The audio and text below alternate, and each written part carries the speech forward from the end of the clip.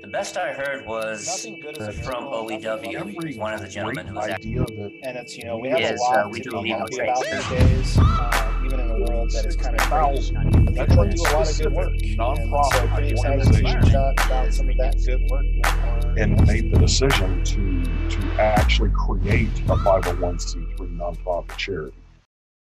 Hey, what is up, everybody? Sean Jenkins here. Today's guest is going to be fairly exciting. And, one of the things that I think is very interesting about what we're talking about today is that it's helping people. It is how to do right by right by others, and to be compassionate, and to be caring to those that you don't know. And it kind of makes me think a little bit about, the quote, and it's nothing good is a miracle and nothing lovely is a dream. And it's, we have a lot to be happy about these days, even in a world that is kind of crazy. And there are a lot of people that do a lot of good work. And so pretty excited to chat about some of that good work with our guest today. Hey, everybody. My name is Kilshaw. Welcome to Meet the Middle. This is a Two Brown Guys production. So really quick, I think one of the observations that I had is just sustainability and just environmental sustainability. And so one of the things for the company that called Firefighter Fit Endurance is we do a leave no trace, because we want to make sure that we are sustainable, and then we're really focusing on making sure that our impact on the environment is reduced. So long story short is for Halloween, we're going to do more environmentally friendly like decorations. So all of the skeletons and the bones in the front of our yard are going to be real. We're doing it for authenticity, no plastics, and it's going to be all natural. We'll make it as fresh as possible, because we're going to do it for the kids. So if you can make a more environmentally conscious Halloween, then maybe think about something like that. So with that being said, the fact that I was able to say that without actually laughing is phenomenal to me. But I'd like to introduce you to a gentleman who I met in Texas. We were doing an endurance event. I don't mind telling it. We were doing a Spartan Endurance. Was introduced to Sean through Dylan, actually. Our guest tonight, his name is Sean Valgura. He's from Operation Valor. Sean, how are you doing, sir? Tell everybody a little bit about who you are, where you're from. Good, thanks. Thank you guys for having me on tonight. My name's Sean Valagura. I live in Austin, Texas. I am a very proud U.S. Navy veteran, and I'm the founder and executive director for Operation Valor. Awesome. So you were just saying that you were in the Navy. What was your MOS, and how long were you in there for? Okay, well, we don't have MOSs in the Navy. See? We call them rates. Okay, but see, it's effectively the same thing. It's a job code or a job description. My rate in the Navy was bosun's mate. I was a BM and served after I got out of school. Served my entire enlistment aboard the USS John F. Kennedy. Okay. Which is an aircraft carrier, home ported. Well, it used to be home ported out of Norfolk, Virginia. So Sean, my man, I grew up in Virginia Beach. Oh, fantastic! Just down the street. Yeah. Yep. So my mom owns a bunch of Golden Corrals in that area. So if you ever went to a Golden Corral in Norfolk, Virginia Beach, Newport I can't News. even count the number of times especially right after payday. We would roll out and go down to Military Circle Mall. Yeah, and there's a Golden Corral right across the street there, and we used to hit that up because, of course, you got to maximize your calories, right? Even when we went out to Lynn Haven, out in the Virginia Beach area, when we go out there and we would hit it up. Yeah, that was my neck of the woods. I actually lived right down the street from Little Creek Amphib Base. Oh, yeah. Well, of course. We all spent a lot of time over there. Yep. That's awesome, man. Okay, so I have a little bit of experience with Golden Corral, but this is in Phoenix. But what's the first area of the buffet that you're heading over to, Sean V? It's the meats. You got to hit up the meats, and then you go for the side items. So you have to have a properly constructed strategy going into a Golden Corral. Okay, So I need to hear this. What's going on? Meats have got to go first. So you're looking for the roast beef. You're looking for maybe some Swedish meatballs, maybe even a little spaghetti with meatballs if that's on the tap for the night. But that hand carved roast beef, that's the number one item that you have to attack. All right, copy. So it's funny. So Sean, when did you go in the Navy? Like, what year were you in that? 87 to 91. All right. So Golden Corral used to not be a buffet. It used to be a steakhouse. And so I always remember when it was a steakhouse. And that's like my fondest memories. And then they went to the buffet, and I became very sad because I used to love getting a New York strip steak at my mom's restaurants. Yep. And then they stopped. And now I'm done talking about Golden Corral. Well, Virginia's a stretch. So from Texas, how did you matriculate your way to Texas? Freedom. What? Well, after I got out of the Navy, I went back to college. And right as I was finishing up at Auburn University, one of my Navy buddies was just getting out. We were on the Kennedy together, and he was from Austin, Texas. So he got out and moved back to Austin, and I think it was his stepbrother-in-law was working in tech support at Dell Computers, and got my buddy, his name's Tim, got my buddy Tim a job in tech support there at Dell Computers way back when. And one night, I think I was right in the middle of finals week, and he gave me a call and we were talking on the phone, and he said, "Hey, we just opened up a couple engineer positions in my group over in manufacturing diagnostics. Would you be interested in one of those jobs?" And I'm coming up on graduation. I said, "Hell yeah!" And he said, "Well, let me give you a call back in a couple of days. Let me talk to my boss. Send me over your resume." And I finished up finals, and Tim drove out after he finished work Friday at 5 p.m. Drove straight to Auburn, crashed for like 2.5, 3 hours. Woke up, we packed. He had the same light blue Geo Metro that he had back when we were on active duty. Still had that same car. And this one was not so glorious. It had seen better days. None of them are glorious. They're not. They don't even start. I don't know, man. They don't even start glorious when they're brand new. my first car was a 1991 Hyundai Excel. Yeah. There you go. I looked at Geo Metro. I was like, man, that's a step up. So we packed every cubic centimeter of space inside that vehicle with my belongings as much as we could fit. And we drove back here to Austin, and I interviewed, we got back, late Sunday, and I got an interview for Wednesday of that same week.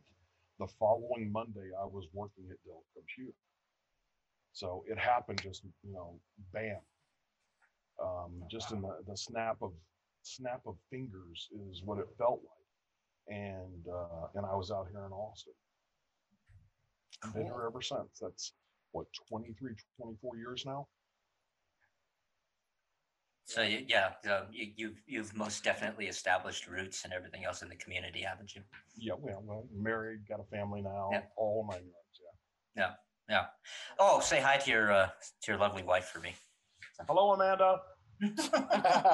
She's literally in the hall. She's looking at me right now. Okay. So Sean, I will tell you, Austin is the only major city I have not been to in Texas.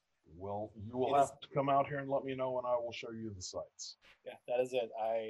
Family in Dallas. I've been in everywhere: Lubbock, Amarillo, San Antonio for work. I mean, all the big cities everywhere, but Austin. I grew up an Air Force brat on military bases all over the U.S. So, I've seen a lot of different states. I've seen a lot of different cities, and I can easily say that Austin, Texas is my favorite city in the whole world. Wow. Oh, nice. Yeah, why is that? Just curious. What's the Because Prague is mine. Well, I have family in Prague, believe it or not. Really? I really do. We have a joint Czech and Italian ancestry. That's And amazing. just coincidentally enough. But there's a lot of things about Austin that make it great. When I got here, it was a big city that felt and lived like a small suburban city. Even though there were, I think at the time when I got here, a million and a quarter people, it didn't feel like that. And you had all the amenities that you would have in a big city without a lot of those big city problems. It's certainly got, it's obviously known for its eclectic citizens. You can go from one neighborhood to another and the feel and dynamics completely change. Yeah. There's, politically, there's every color of the rainbow, every persuasion of political slant that you can think of is represented here in Austin. From one end of the spectrum all the way to the other. So it's a really fantastic place to live. Yeah, everybody's moving to Texas. That's yeah, we've seen. I mean, ever since I got here, and obviously I'm one of those people, so I can't criticize too much. But we've seen a pretty constant, nonstop influx of people. And now I think we're just over 3 million now. So, and there's no end in sight. The city doesn't even look like what it did, 10 years ago, 20 years ago. So yeah, that's how when I went back to Virginia Beach after not having been there for 20 years. I think I left in 99, went back in 2016, and I was like, there's a downtown now. Yeah, I went back to Norfolk for the commissioning of the George Washington. Oh, okay. And I think that was in '94. And there were already a lot of growing pains and changes that had been made in the area. Sections that I used to hang out in that I didn't even recognize anymore. Progress. Oh, yeah. Let me ask you a question. The first time I was introduced to you was after the 12-hour hurricane heat. Yeah. And I know you're Operation Valor now, but I believe I remember a name before that. Am I allowed to say it? I don't see why not. I don't think you're going to get in trouble. But okay. Oh, I just wanted to make sure. The Kyle Littlefield Foundation. Well, there was never an organization called the Kyle Littlefield Foundation. Oh, okay. It was just an event. Oh, okay. So this was before we had even coalesced as a group and made the decision to actually create a 501c3 nonprofit charity. Back then, you're talking 2004, 2005. Back in those days, there was no organization. We were just a bunch of people who were trying to do something good and remember Chris Kyle and Chad Littlefield, and in the process help some veterans that were in desperate need of some help, and that was it. It wasn't until I think May of 2006 or 2016. I'm sorry, that we actually became a 501c3. So, like, what are some of the things? This, I think, from talking to Kuhl, it's very exciting to talk to you for me because I think helping veterans has been a huge piece of what I enjoy working with organizational wise, and even the company that I work for, we do a lot regarding veterans, so it's kind of nice. But what are some things that you guys are doing just like foundationally to help veterans in need? Like, what are some of those things look like pre-COVID, and then I say inter-COVID? Right. It really is kind of a division line between histories, but historically we've operated in a different modality than many other charities. Many of them are direct action organizations who provide some systemic support to individuals, and we have never done that. Okay. When we started formulating the idea of what would become Operation Valor, I sat down with Marcus and with Jerry, two of my board members, and we talked about this ad nauseum, trying to, okay, what do we want to do? We know that we want to help, but how are we going to help? And it dawned on me one night that every great idea that we as a team could come up with had already been thought of by 100 people, 1,000 people. Back in 2016, 2017, I did a little research and come to find out at that point in time, there were over 46,000 veteran specific nonprofit organizations in the United States. 46,000. That's all? Yeah. Well, I mean, that was. You're talking like, wow. Yeah. And it occurred, that's a number that's so big that it kind of shocks you a little bit. And I thought, well, I know a lot of good organizations. I know a lot of not so good organizations too, but any idea I come up with, there's 100 organizations out there already doing that mission, maybe even 1,000. And out of that, 1,000 organizations, 5 or 10 of them have got to be doing an excellent job. If you just took the cream of the crop of those organizations doing that one specific job, I guarantee you'll find 5 or 10 of them that are excellent, but nobody knows who those 5 or 10 are. So I kicked the idea around with Marcus and Jerry and said, what if we became that organization? What if we went out and spent our time identifying the organizations that help veterans and are excellent at what they do? They have impeccable financials. Their services and programs are spectacular and effective, but maybe they're flying under the radar. They're not known, certainly on a national scale, but maybe not even on a state or regional scale. So we spend our time and effort going out and trying to identify the very best of the best veteran charities out there in their specific area of expertise. And we raise money for them. We give them a national platform to garner more interest, to help raise more awareness, to gain more followers and supporters. So we're not the traditional charity. Our job really is to raise money for these other charities. Now, with all that said, that program has been phenomenally successful. Now, of course, I'm a little biased. It's my organization. What else am I going to say? But over the past 5 years, we've raised over $250,000 for these organizations. And some of these organizations, that money is larger than their entire yearly budget. And with that money, they can do phenomenal things. But we had a conversation, and Jerry Richardson, who's on our board, he's the older brother of Chad Littlefield. He came up with an idea, and he said, you know what? The one thing that we seem to get more requests than any other thing, and I see on social media veterans asking for more than anything else, isn't necessarily help for suicide prevention or alcohol or substance abuse or counseling and treatment for PTSD.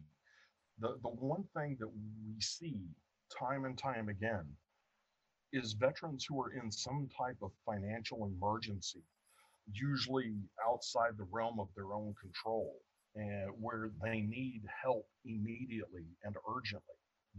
They've been laid off from a job or their house burned down.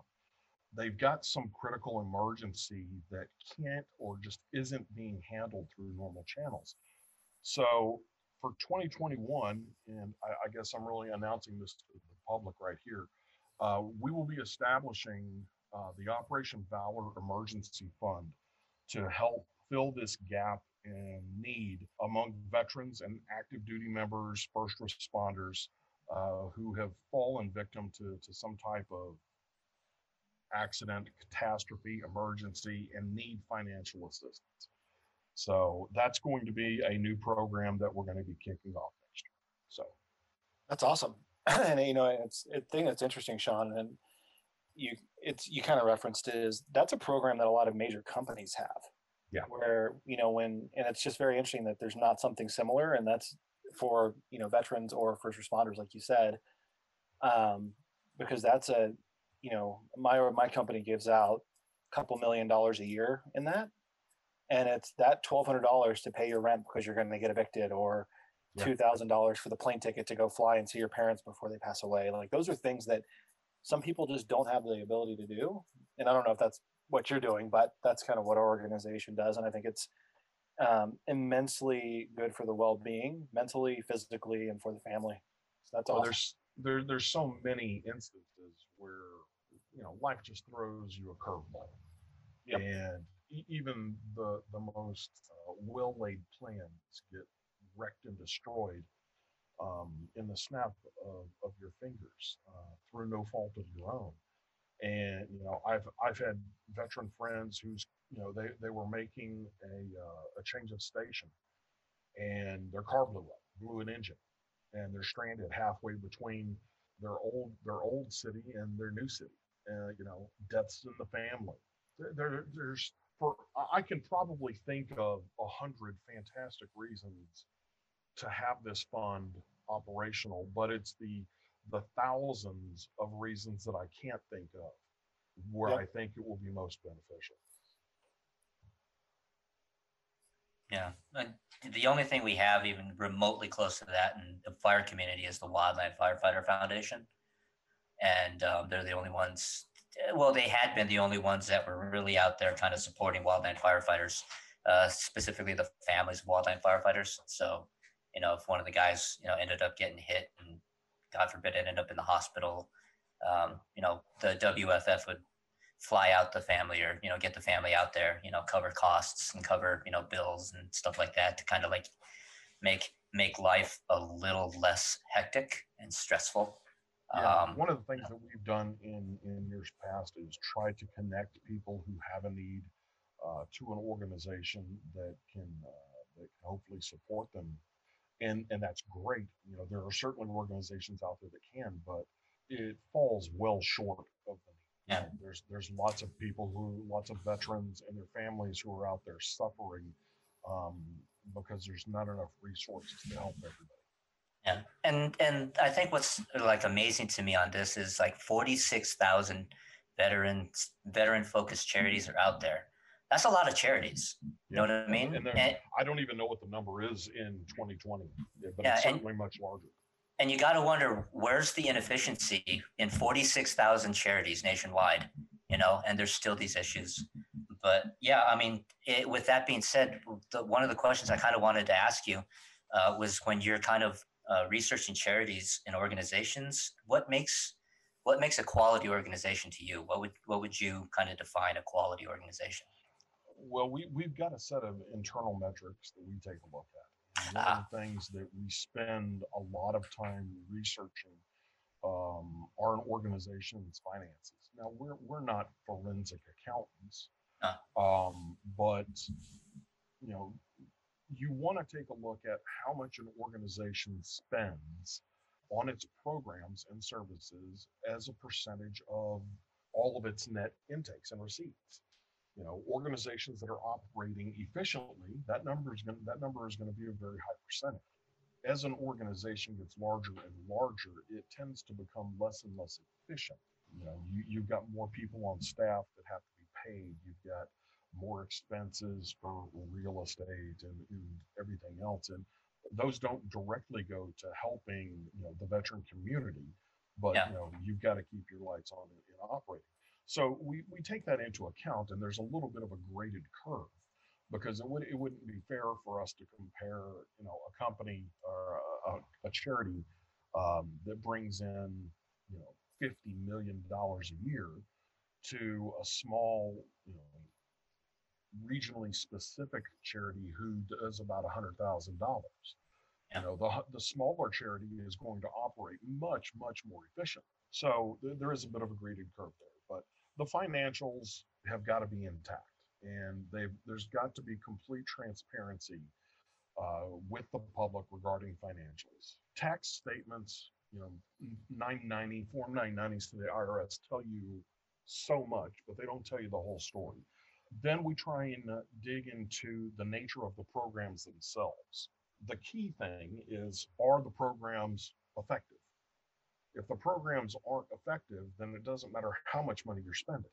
And that's a very subjective line to draw. And so we try and reach out to people who have gone through these programs and people who have interfaced directly with those charities. And we just talk to them off the record. Hey, what are your thoughts? How is this? And pretty quickly, you get a flavor for each of these organizations. Sometimes it's overwhelmingly positive, sometimes not so much. But in talking with the people who have actually been beneficiaries of these charities, I think you get a much clearer picture of just how much good they are doing in the community. What are some of the, not necessarily metrics, but the types of best in class that you look for? What are a couple of examples of those? Well, it just so happens that I've got notes about that right here. I came up with that question on my own, by the way. There was no help with that question. I'm looking over the notes of some of the organizations that we took a look at for 2020/2021. The ratio of revenue to expenses, we typically like to see that above 90%. The ratio of expenses to services, we like to see over 80%.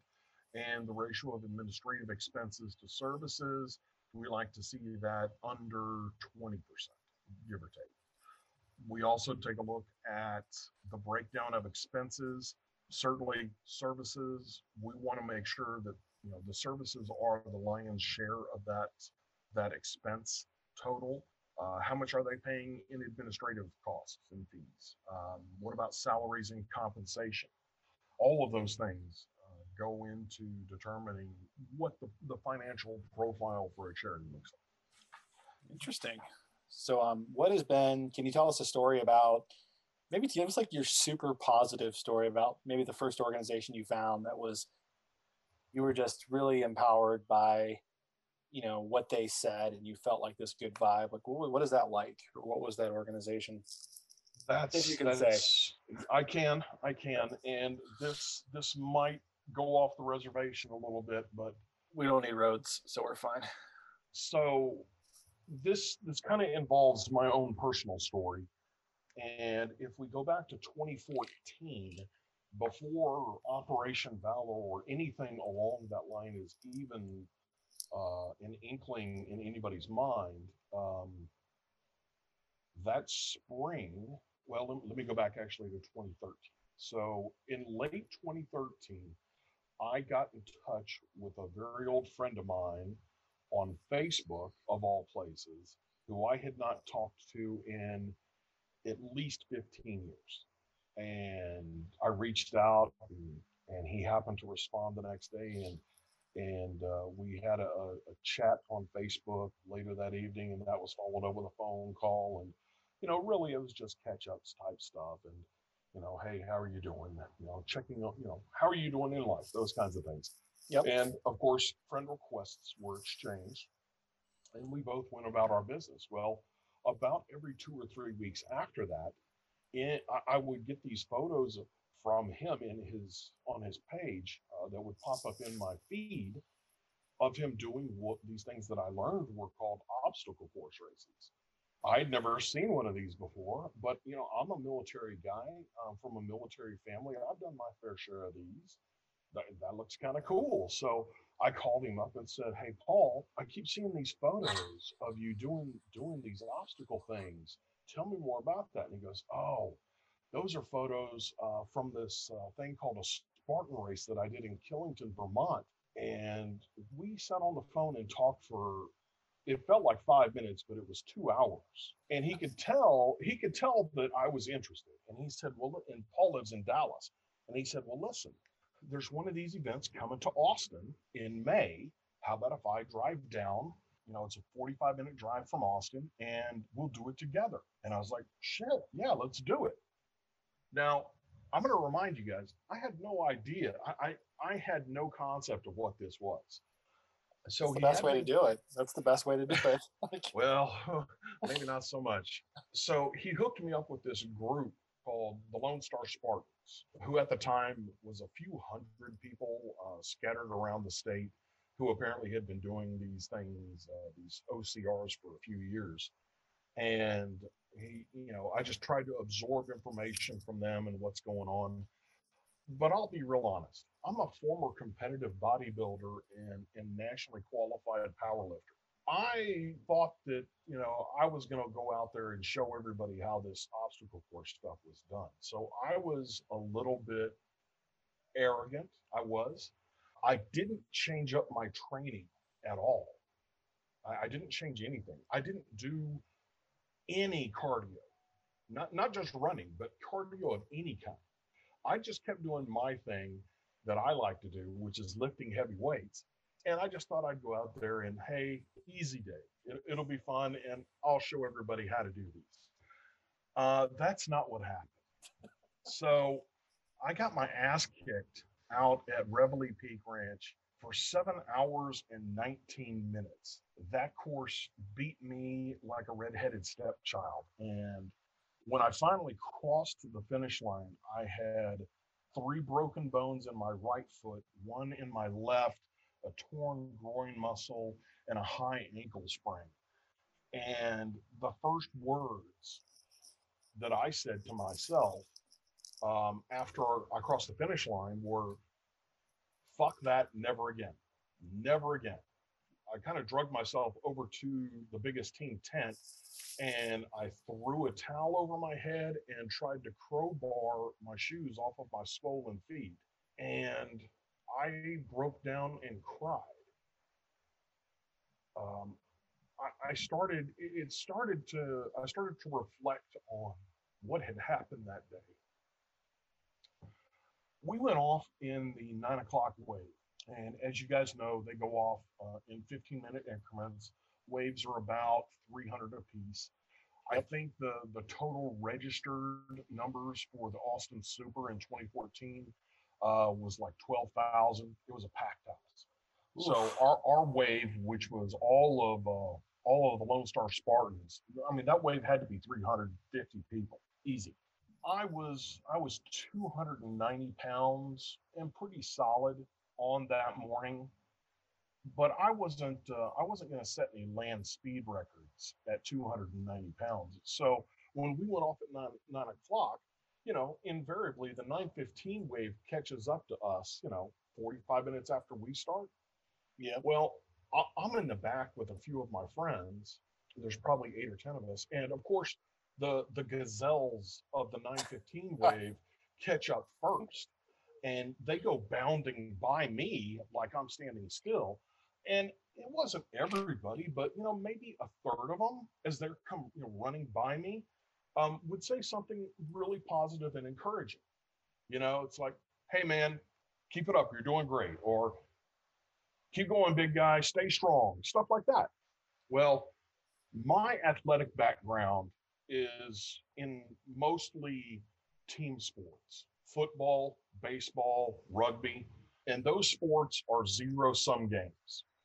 Your loss is my gain. I want to step on your throat and choke you out to ensure that my team is victorious. So when all of these people are running by me and saying these things that, an ordinary, normal person would think was, hey, that's really nice, I honestly and sincerely thought these people were taunting. Oh, God, no. so I started to get amped up. Then the 9:30 wave catches up about 45, 50 minutes later. And it's our instant repeat, it's same situation. And more of these things. Well, I'm completely triggered at this point, and I start cussing at these people. I'm a Navy guy. I know all the good words. I just unload on these people, and I get a lot of strange looks, right? But everybody keeps on going.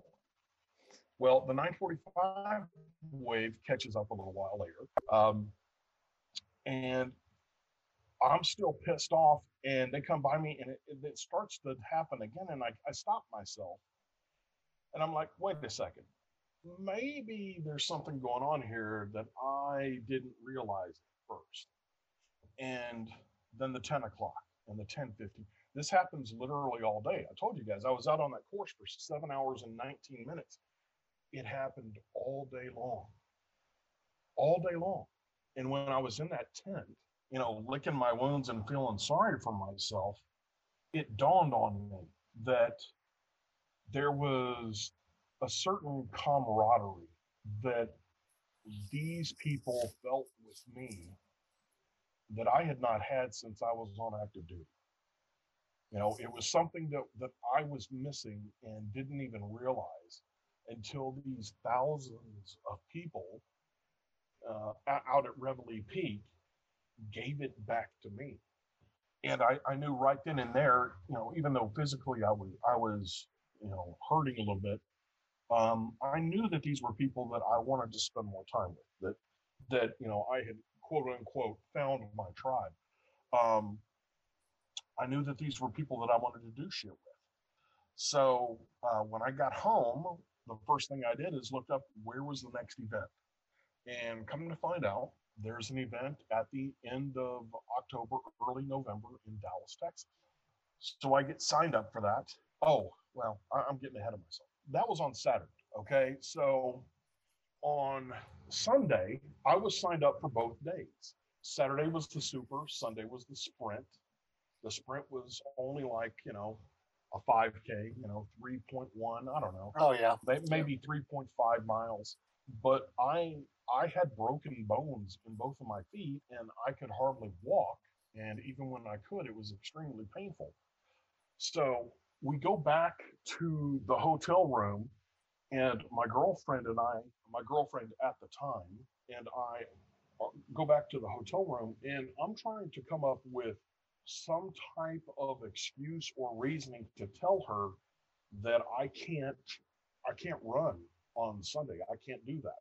But we go to dinner, and I'm trying to think of something to say then. I can't figure it out. And I was like, okay, well, I'll tell her when we get back to the hotel. We get back to the hotel. I can't come up with anything. All right, I'll tell her in the morning. The morning comes, and I still don't know what to say, And I'm like, okay, well, I'll get dressed and I'll go out there with her, and I'll see her off, and I'll tell her when we get out to the venue. We get out to the venue, and I'm still, I can't figure out how to say, I can't do this. I'm in too much pain, because I don't want to look like a chicken shit. That's just the truth of it. Well, I close my eyes and blink, and all of a sudden I'm in the starting corral, and Spartans, what is your profession? And we're off, and I'm like, how the hell did this happen to me? So I'm back out on the course, physically in much worse shape than I was the day before. And as you guys know, when you have two events that are slightly different layouts, day after day, consecutive days like that, they'll reutilize part of the course from the super and just chop it down for the sprint. So there were sections of the layout of the course that were identical. So I'm stumbling and bumbling my way through this as best I can. I'm getting progressively more and more pissed off as I go. And we're coming up on the last, I don't know, the last 2 miles, last mile and a half or so. And I know we're coming up on the inverted wall. And I barely was able to do it the day before. And I'm saying to myself, you know what? To hell with this. There's no way I can do this with being as banged up as I am. I'm just going to go around it, Well, the way that it was set up, there was a bunch of trees and bushes that kind of forced a funnel where people could only get in 2 single file lines. So I couldn't just go around and just completely skip the obstacle because of the terrain. So I was like, all right, I'll just stand here in line and wait. When it's my turn, I'm just going to walk right past the obstacle. So I'm sitting there in line, feeling sorry for myself.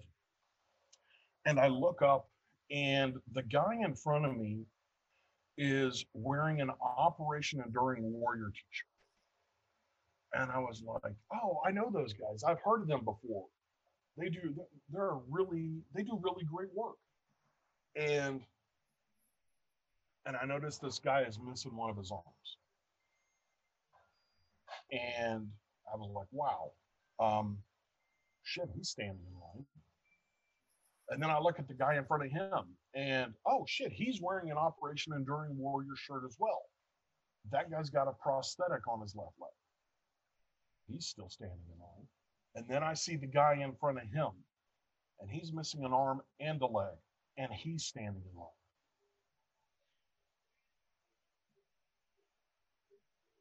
And I was going to be damned if I was going to disrespect those guys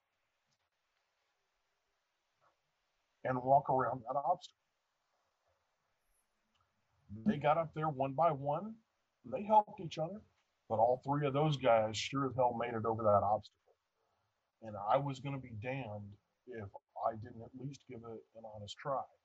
And sure enough, I got my fat, lazy ass over that obstacle.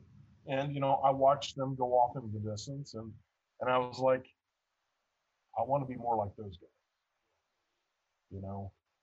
I want to be more like them. So one of the first charities that we reached out to, that I reached out to, was Operation Enduring Warrior. They've been one of our beneficiaries since day one, and I'm very, very proud to say that. Some of those guys have become very, very close friends of mine that I would absolutely go to war with in a minute. But they're one of the definitions. They don't just, say the right things. They do the right things. 100% all volunteer operation. Nobody there is making a paycheck. Nobody's making commissions. They're in it to try to help veterans who have been disabled. And it's an honor for us, for me, to be able to work with organizations like Operation Enduring Warrior. So that's a really long 10-minute story to answer a question with 3 words. But yeah, that's one of those organizations. There's quite a few others. I know that there have been a lot of national and even regional stories over the years, that brought to light some organizations that weren't doing the right things. And, it's easy to make a news story out of, shitbags taking advantage of veterans. The ones that are doing the really great job, they don't get as much media exposure. So it's good to when we find them and we can work with them, to be able to do that for them. Yeah. Hey, Sean, have you ever met Danny Stokes? Do you know that name? I have not, no. He does a lot of work with OEW too. So he was actually, I want to say it was last year or the year before. Have you ever heard the Endeavor Team Challenge? Oh yeah, absolutely. So Danny was working with OEW on trying to get Matthew White, who's one of their adaptive athletes, through that. Yeah. So that's how I was first brought into them. Was Danny always does. He does the Spartan races with them and whatnot. Out here, he's from Washington State. Yeah, so they come out. They bring a MAT team out to the Dallas event every year, and we hook them up with a disabled veteran in the area. That's awesome. Every year, and it's kind of grown to be a thing now where we've got enough support personnel that they can take 2 or 3 folks through each and every year, and that's really special. It doesn't receive any kind of media coverage, which is unfortunate because it's a fantastic thing that they do. Yeah. And I got to say, I've always had a great amount of respect for the guys at OEW. One thing is, because my background with the endurance stuff, mm-hmm. and I'll tell you that I've had several hundred people compliment me on this event or that event, or just my general overall way of planning things or just executing things. The best I heard was from OEW, one of the gentlemen who was actually in one of my hurricane heats, wasn't even a 12-hour, just a hurricane heat. And he pulled me to the side and he told me that that was the best showing of leadership that he'd ever seen in 10 years of something or another, and that I did a damn fine job and my dad should be proud of me. And that was a guy from OEW, and I was just like, oh, okay, wow. But that compliment for the way that I approached it, yeah, that's special to me. That's the stuff that means a lot to me. Can I ask you a question? Yeah. Did he ask you that because you don't look like your age? You look like you're 18, and so he was trying to like. Well, it could be that, Well, I mean, that was a few years ago, so I looked probably about 16 back then. But with that in mind, one of the things I do want to tell you, Sean V, is that my wife still has the paracord bracelet. So she has that firmly attached to her ruck. And so it's kind of a proud piece for her. Well, that's, part of the event within the event. Yeah. Yeah. So. And I mean, if you have to be been there, done that to understand. Yeah. That's not something that, people, I mean, that's not public domain knowledge. Yeah. People have no idea, but everybody who's done that event will remember that event for the rest of their life. Yeah. And the only thing that I will say, and because I won't say anything else other, because the people who are listening who know what we're talking about, you guys know what we're talking about. But one of the things that it was always on our mind was to ensure that the event was challenging enough to honor the event within the event. You know what I mean? So they had to earn it. We made sure, and I can tell you that on the last go round that I had with Rusty and Amanda Keel, we made sure that everybody earned that. They earned it. So it's you'll hear about double and triple volunteers in the military. Yeah. And those people know what that means. But this is the event within the event within the event. And this isn't it since you and I and Dylan and Rusty and Amanda started working on that specific event, it's unique out of all of the 12-hour hurricane heats, all of the hurricane heats. It's special and it is different and it needs to be. So yeah. That's the way it is. Yeah. And if you want to experience that, you got to show up and you got to do it. Yeah. Yeah. So what do you think of, have you done the Glen Rose course when they do the beasts and stuff? Oh yeah. What do you think about that course? Or hold on. Let me rephrase that. Okay. What year was your most favorite year of that course? 2014. Okay. Why 2014? Well, it was the first time. Oh, okay. That is innately special. I had never done a beast, hadn't done anything like that since I got out of the military. I did it pretty much solo with a couple friends that but the people that I did it with made that special. And we were we had, I guess it started out as about 12 people, and some of the faster people broke off early and went ahead, and we never caught them. And we had a core team of, I think it was like 5 or 6 people, all of them from LSS, and we were all slow.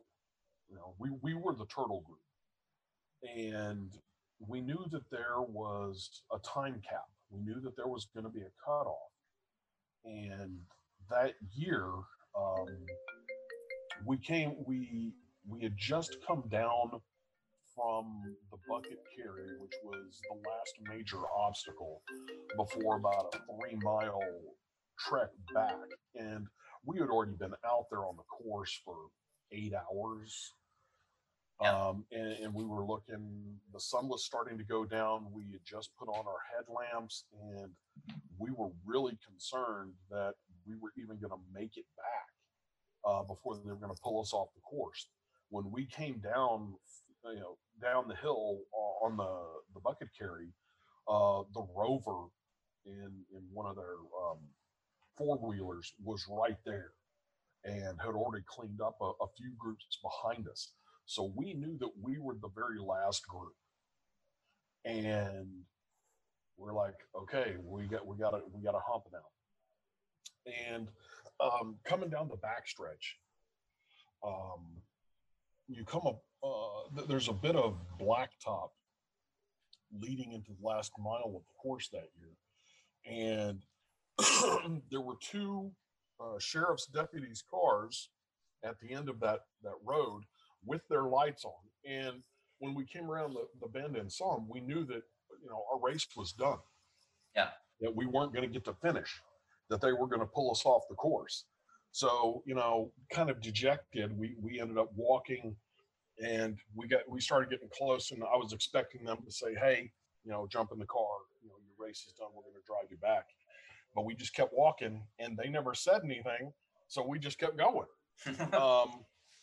And we had about another mile left, and we're kind of in an elevated position where we could see down across the fields and see the ending kind of gauntlet of obstacles. And it's me and one of my friends named Shailene, and we're kind of walking down, getting closer, and I look at her and I was like, there's no way in hell that I'm going to be able to get up that slippery rope obstacle.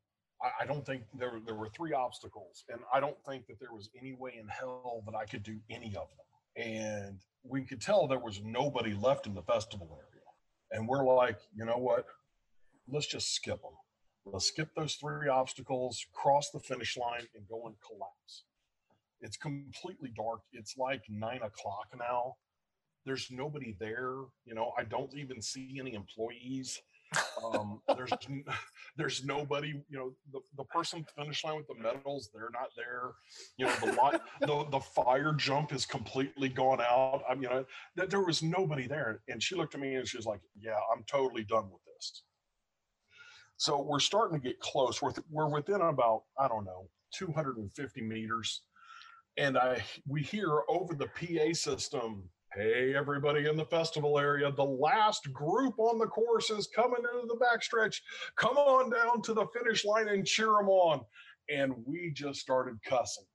Just cussing. I don't know who the announcer was that year in 2014, but fuck that guy. He completely screwed us. So we're sitting there just cussing under our breath, and we're coming up to the obstacles, and we're physically spent. I try to get up that slippery rope, and there's just no way. I've got no strength left whatsoever. So I go to start doing my burpees. Some dude I don't even know jumps over the wall, jumps over the retaining wall there, and starts cranking out burpees for me. And then another girl jumps over, and then 5 people, and then 20 people. And they all just crank out those burpees for us and carry us across the finish line. Sir. So yeah, 2014 will always be special because of that. I get it. I absolutely get it.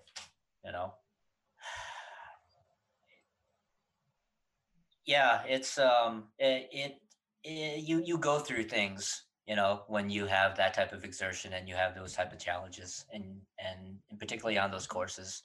And one of the things that I kind of learned with Spartan, having worked with them, ran for them, ran with them and stuff like that, ran the Spartans, is there's a lot of people who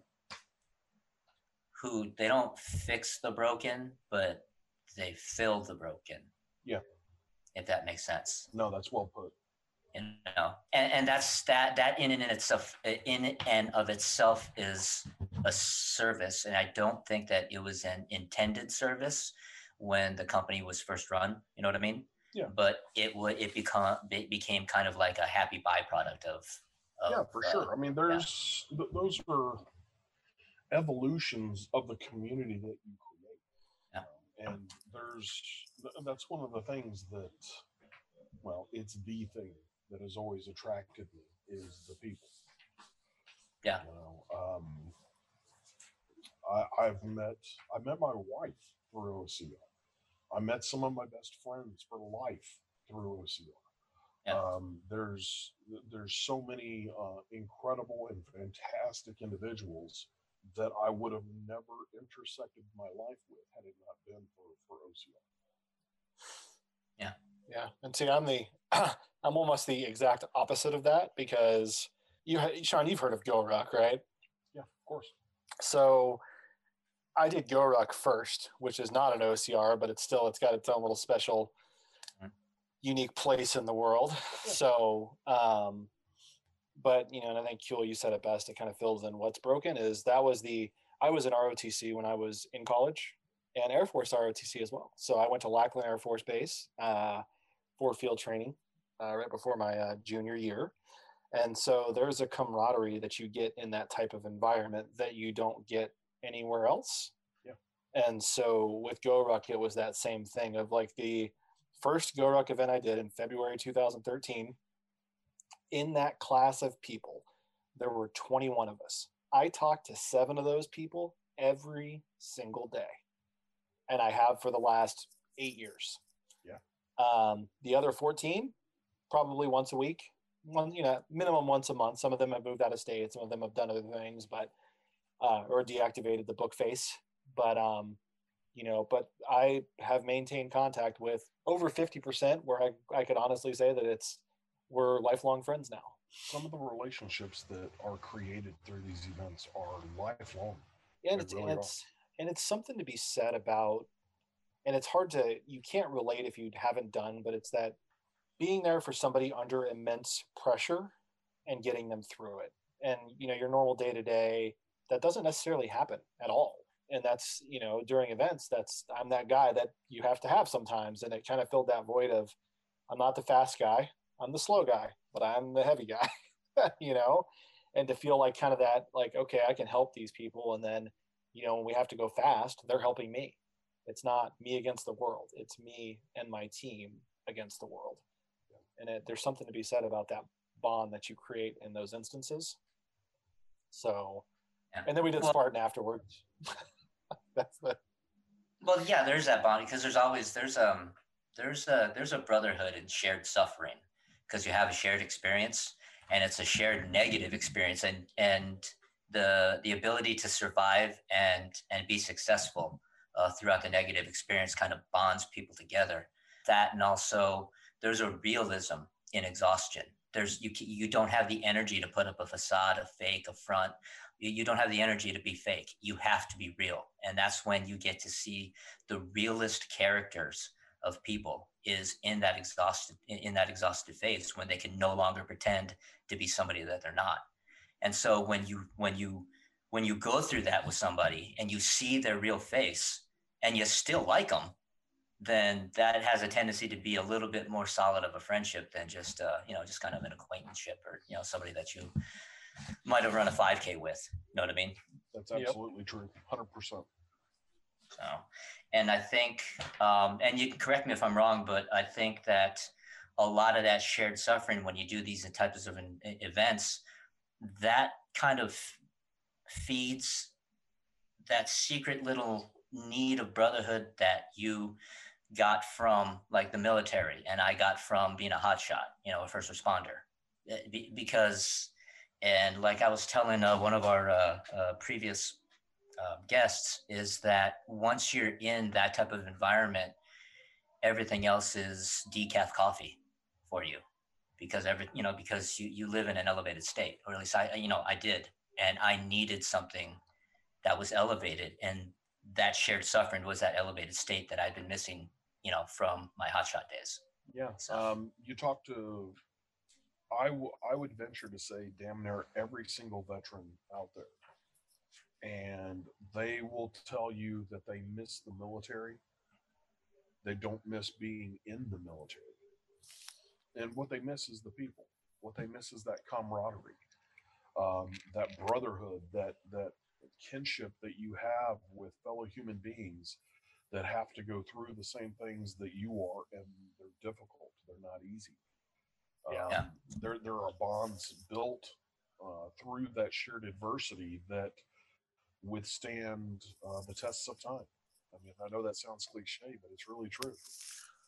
Well, I think that's been one of the clearest, examples of the problem with COVID is that you removed that avenue of kinship and expression for a lot of people.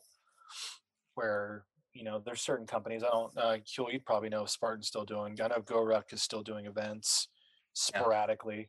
That need is it's almost insatiable in some instances where people really need, that's their get out of home, it's their get out of Dodge to go and do that. I've got friends that travel around the country to do those things.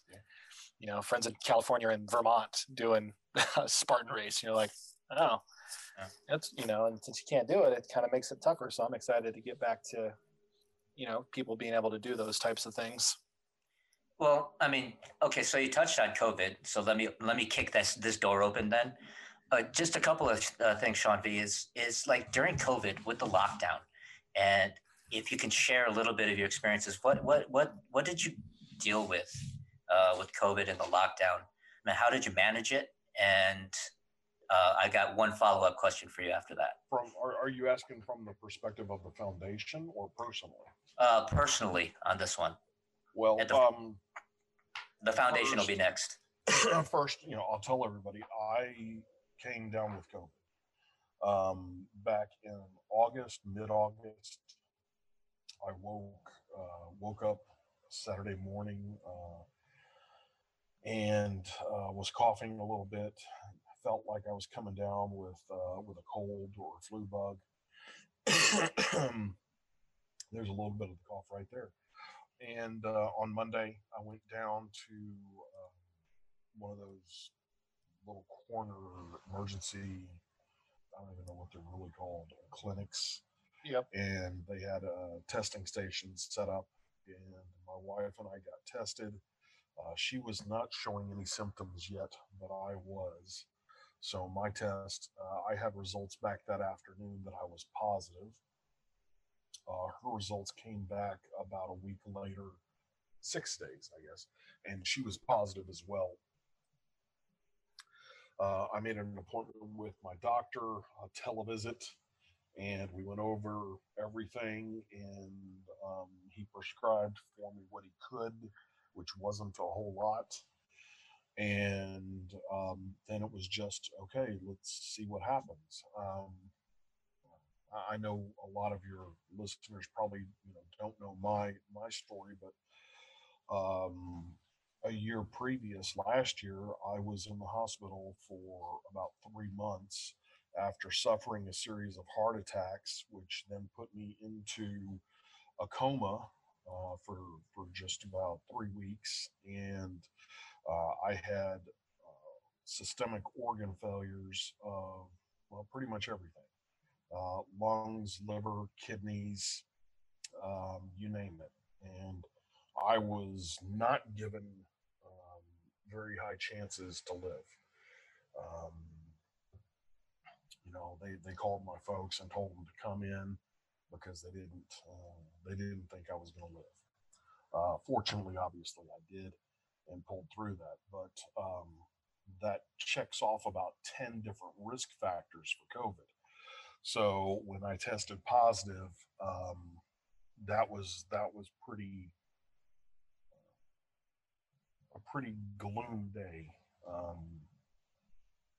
because we knew that with those risk factors, my age and my health, that the prognosis was not good.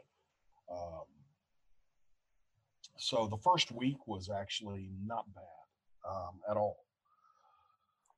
Those first 6-7 days, it just is a little bit of a cough. It got progressively worse. I started to develop a fever. And then right around the 7 or 8 day mark is when it got when it got bad, and it went from mildly annoying to okay, this is pretty horrible. Um, I've had pneumonia a few times in my life, and this was considerably worse than those. There would be times where the coughing got so intense that I literally couldn't get oxygen back into my lungs, and I would black out on the sofa and just fall over. When my pulse ox numbers dropped down to about 92, 93, and my temperature was over 102, we went to the hospital, and my wife dropped me off at the ER doors, and I walked in, and of course, they took a look at me, and I fully expected for them to admit me into the hospital and put me on a ventilator. Um, but unfortunately, every last bed in the hospital was taken, and they said, "I'm sorry, sir, but we literally don't have a single room available.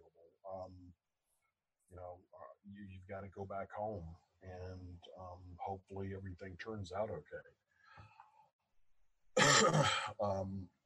That's a pretty helpless feeling.